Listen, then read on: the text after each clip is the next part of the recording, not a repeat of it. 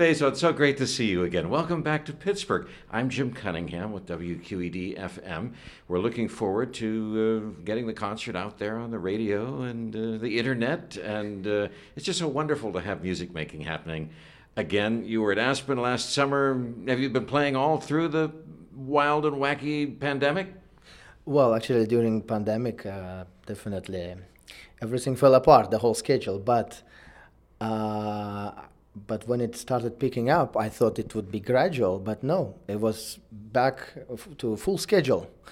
So since, let's say, April or May, even I was nonstop. I here in America, also in Europe, in Russia, also in my home country, Uzbekistan. Which is exciting. So you came from where and you're headed where? Well, I came yesterday from Vancouver. I was playing a recital there on Tuesday.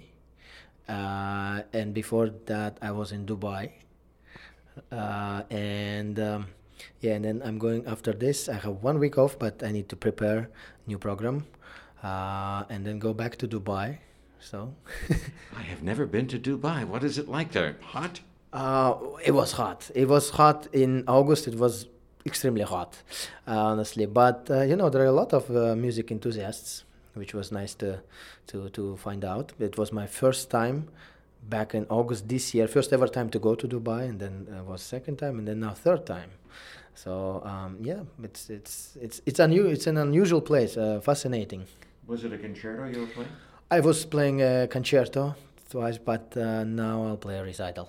And who was conducting? Hungarian conductor Madarash with Russian National Orchestra. And this time it was with Alibek Abdurrahmanov and National Symphony of Uzbekistan. Very interesting. Yeah. Wow, great. And what piece? We actually played a piece by a composer named Alexei Shor. The piece is called From My Bookshelf. It's a set of different pieces of the characters that we know from books. This is all new to me. Yeah, it was all new for me too. I must hear these things. It sounds so great. Well, this weekend, Prokofiev's second piano concerto with the Pittsburgh Symphony. It's a return for you. I hope you feel like you're knowing the orchestra and the city a little bit. Well, it's absolutely a great pleasure to be back to this fantastic orchestra, to this hall, and especially with this piece. It's a humongous concerto. As you know, personally, I think Rachmaninoff 3. We all know it's. I see it as all human emotions that you can experience on Earth. It's Rachmaninoff 3, but this is beyond. It's like it's from universe. This music, of course, it has a very very sad story connected. He has dedicated to his friend who committed a suicide. But it's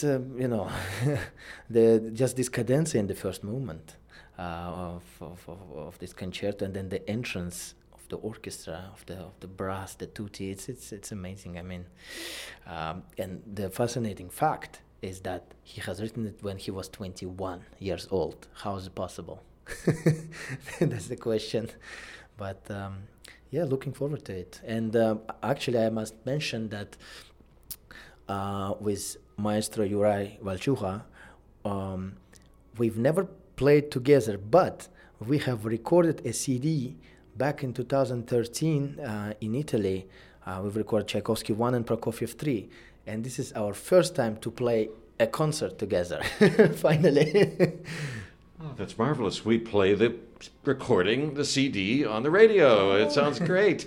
Now we will hear the live performance of the Prokofiev 2. So wonderful.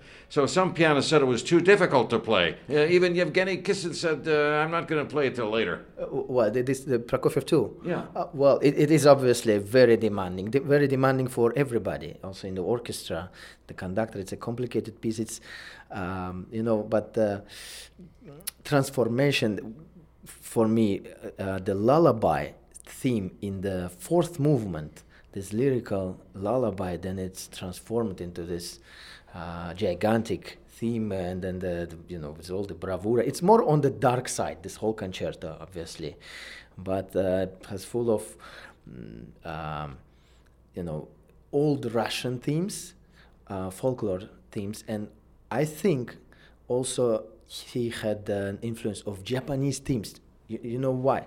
Because when he has written it when he was 21, the scores burned, completely gone. Then in 1924 or 23, I believe, I might be wrong, he came back to it and he has written it again. But during that period of 13 years, he has been in Japan already, and we can hear these Japanese themes in the third piano concerto. And he actually, Prokofiev himself, he said that this concerto should be number 3, actually, or number 4, because it's already, he has, the orchestration is so huge. So it's a very mature piece for him, for Prokofiev himself, yeah. You get a cadenza here. Cadenza? Yes. There is a cadenza in the piece? Oh, well, yeah, the famous cadenza, obviously. It's huge. Hope the piano will keep up. Yeah, well, you just have to hear it, this cadenza. It's hard to find right words for it. And the scherzo keeps you going constantly. Yeah, scherzo is a little, filled with dance, Russian dances. We hear it especially from woodwinds. But it's a quick and full of bravura. Have you listened to any of the recordings of Prokofiev's own piano playing? There aren't too many to listen to, but there are a few. Yes, I did hear, and always was amazed by his touch. There is I think, in my opinion, a wrong stereotype that Prokofiev's music has to be hammered only. But he has written a lot of absolutely beautiful lyrical melodies. And when you see that rare footage of him playing, sitting down at his upright piano and playing, he is so gentle, so musical, and it's so great to hear. So the stereotype that his playing was steely and cold isn't necessarily right. Well, we know that he has been a character. He was a very eccentric person.